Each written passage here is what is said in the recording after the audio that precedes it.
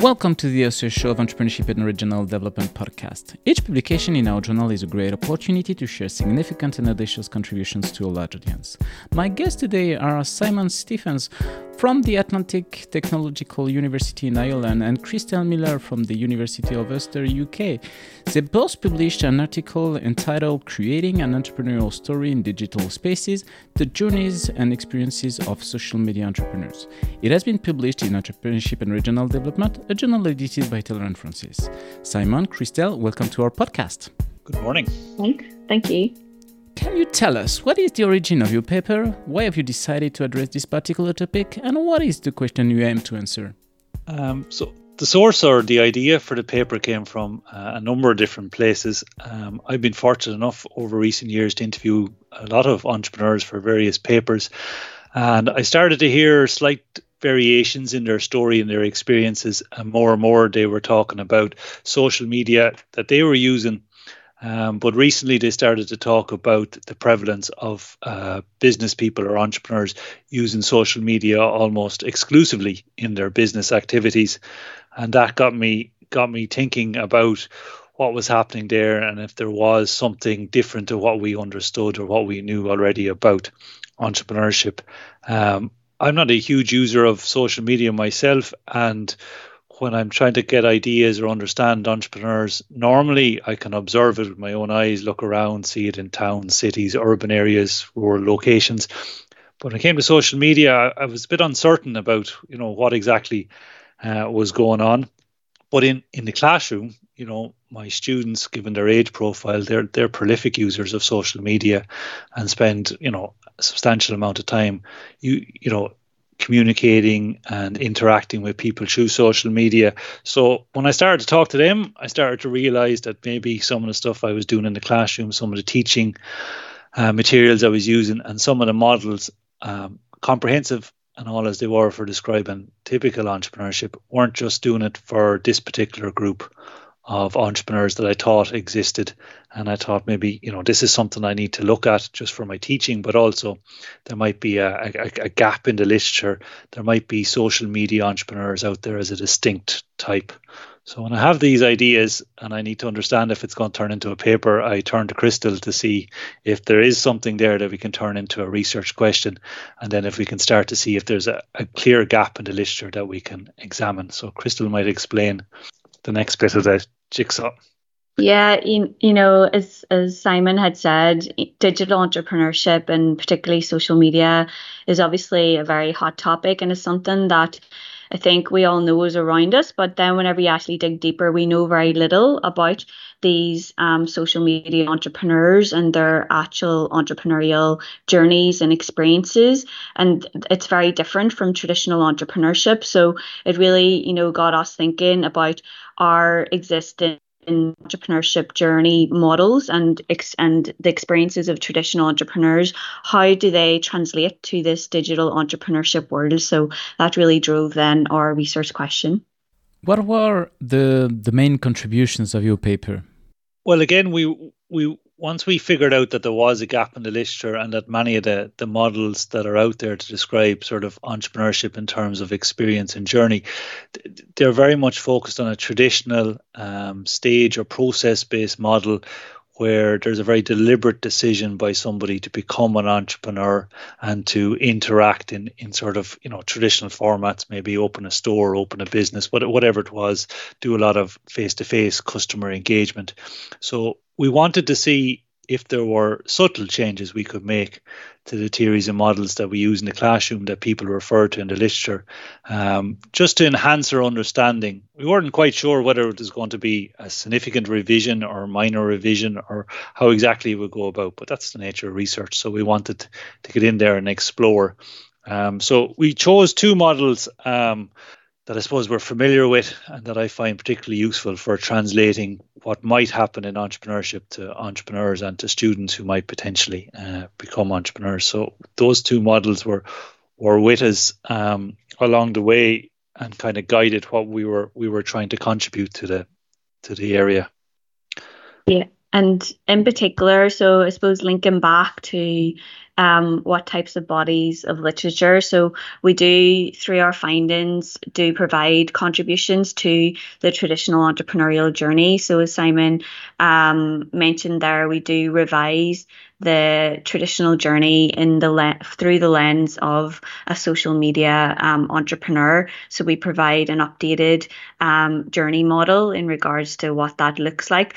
We also contribute to new insights into the lived experiences of social media entrepreneurs, both accidental entrepreneurs, but also those who set out on purpose to be a social media entrepreneur, and compare those journeys and those experiences again with a traditional, I suppose, business, whether it's a service or a product business type entrepreneur. I think we illuminate, that whenever it comes to social media entrepreneurship, there's a lot of complexities that a lot of people perhaps don't understand. And in particular, we provide good contributions towards that customer follower nexus, because in the social media context and space, followers are both customers. So whether they're absorbing content or absorbing like a service or knowledge, or actually purchasing items perhaps, but they also have a huge influence on the business model, which I think a lot of the literature perhaps doesn't tease out, because they also have a significant amount of power over the sustainability of that business, and the social media entrepreneur needs to have that close relationship with their followers / who are in turn customers, in order to ensure that their business model stays relevant over time. So there's a lot more differences in traditional ways of viewing even business models whenever you look at the social media context. What was for you the main theoretical and maybe methodological challenge or challenges in addressing such a question? So in terms of challenges, I think there's kind of three very sort of practical ones. There's the bit that all researchers face is that we have this sort of idea, and maybe we can see there's a gap in the literature, but you don't quite know what's going to happen when you go out collecting data or you go doing the interviews. And we mentioned this in our previous podcast too. It is just the reality of doing research. So you're not sure what you're going to find out, or anything that might have a real strong impact. The second challenge is also sort of a practical one. It's recruitment. So again, it's probably easier to recruit from traditional entrepreneurship base than it is from social media, because again, unless you're strongly influenced and following these people already, it's difficult to identify who you might recruit and who might participate. So look, I did some background work. I talked to some people who work a lot in entrepreneurship training, consultancy, the usual kind of people I go to when I'm trying to identify a pool of people. And what I would say is that we reached out to 30 very prominent people who work in this area, and they virtually all of them, I think 28 of them, came back to contact us to offer to participate. So that's really positive. Now, for a variety of reasons, their availability, our availability, scheduling, sample size, these kind of things, we ended up using 14. And when I was looking back at the people we used, they're really strong, high-profile people. Probably more high profile than people reading the article might detect. But so that was really good. A challenge, but I think in my experience with entrepreneurs, they will participate. They will give their time to help us understand what's going on.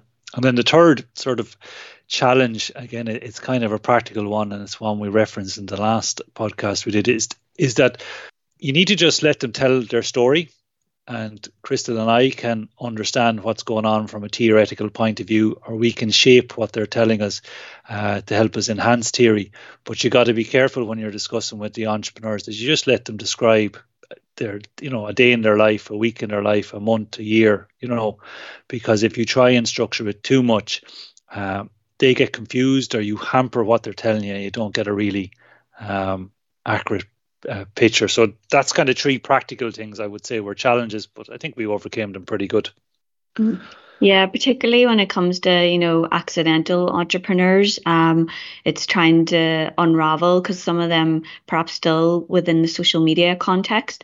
It's like the age-old terminology of entrepreneurs, where a lot of entrepreneurs don't see themselves as being an entrepreneurs, and that's even more difficult for those who perhaps are accidental, and depending on the type of business model that they have on social media, they may still view themselves as maybe a knowledge provider rather than an entrepreneur. But obviously that's monetized. So that, I suppose, methodologically and then I suppose theoretically, then us being able to translate that into what that means for the revised model, was something, both a challenge and something obviously then links to our contributions.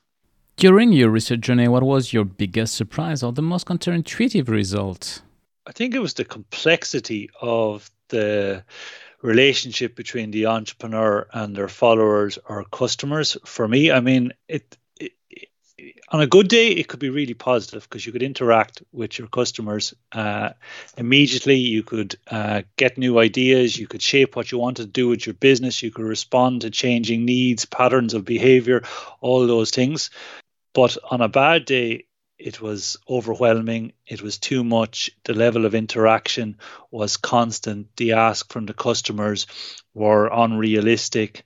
The risk of losing followers or customers, you might lose them anyway in a business, but that you would actually see it, you would see the drop off in the interactions. I think the intensity is what I would say of it. I came across from a number of the entrepreneurs, and that ebbed and flowed over time. Now, I know that that's probably what happens for traditional entrepreneurs too, but this is a level of intensity that I don't think many entrepreneurs outside of social media experience with their customer base. So that was the kind of thing for me that stood out.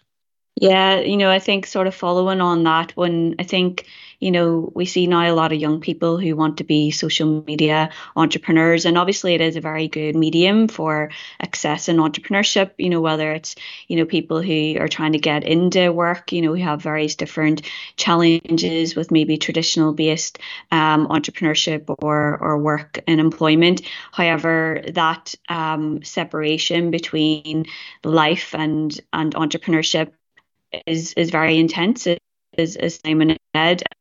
I think even though we know the dangers of social media in a general sense, whenever then you think about it from the sense of, a business and running a business online, not only are you on hand, 24 hours a day in your hand, literally you're in your mobile hand, but also I think, as Simon alluded to, the impact on them, even from their mental health. So whether that's to do with seeing immediate drop off of customers and then the panic, or also the fact that I suppose their customers / followers are responding in real time. And if they put out a post and someone doesn't like it, like their business could be over, that night. It could be like instant, where people just cancel them, as they say. So I think even though we maybe knew these things, I think whenever we actually looked at the lived experiences of the entrepreneurs and give them that voice, that was the most sort of surprising and really made me think a lot more about this whole concept and how there needs to be more awareness, for people getting into this space. What are the main implications of your work for entrepreneurs, managers, policymakers, practitioners in general? So if I take the teachers and the practitioners, is that you need to adjust your training, your delivery and your content, because this is, I think, a distinctive group of entrepreneurs with distinctive needs that are going to have a distinctive experience and go on a different journey to what we might normally envisage for the people we work with, either in a classroom or in a training environment. I think Kristel touched on this earlier. Social media offers the opportunity for people to become entrepreneurs and start business by accident. We highlighted a small number of people in our sample who really are entrepreneurs by, it wasn't what they had envisaged, it wasn't their plan. So they fall well outside what we might normally see as the trajectory of somebody who has a business idea and then puts it into practice and delivers through. So I think that's a key area that people listening to the podcast and reading the paper should think about, how we might explore that and see those accidental entrepreneurs and study their behaviour. So that's for me, I think, the key things. Yeah, and if we think of, government support mechanisms for entrepreneurship, like a lot of them are still pretty traditional in terms of the advice and support, whereas a social media business is very different. It's that really, hybridity of marketing, personal branding, identity, re-looking at a business model in terms of what that looks like online versus a traditional business model, where, as I mentioned there previously, the customer / follower nexus is different in terms of how you treat them, how they have an influence over your business. So I think, those offering support mechanisms for entrepreneurs would need some specialism, perhaps, to support social media entrepreneurs, and also, I suppose, to highlight this accidental entrepreneurship where we could do with more of it, because there's a lot of people online who perhaps could, have a viable business that are sitting there with a large following, have a lot of influence, and maybe haven't thought about how they could generate, a business from that. And I suppose greater awareness of the opportunities there would be, very good. Thanks a lot, Kristel and Simon, for participating to our show and presenting your paper entitled Creating an Entrepreneurial Story in Digital Spaces, the Journeys and Experiences of Social Media Entrepreneurs. All our podcasts are available on entrepreneurship-ead.com and on the main podcast platform.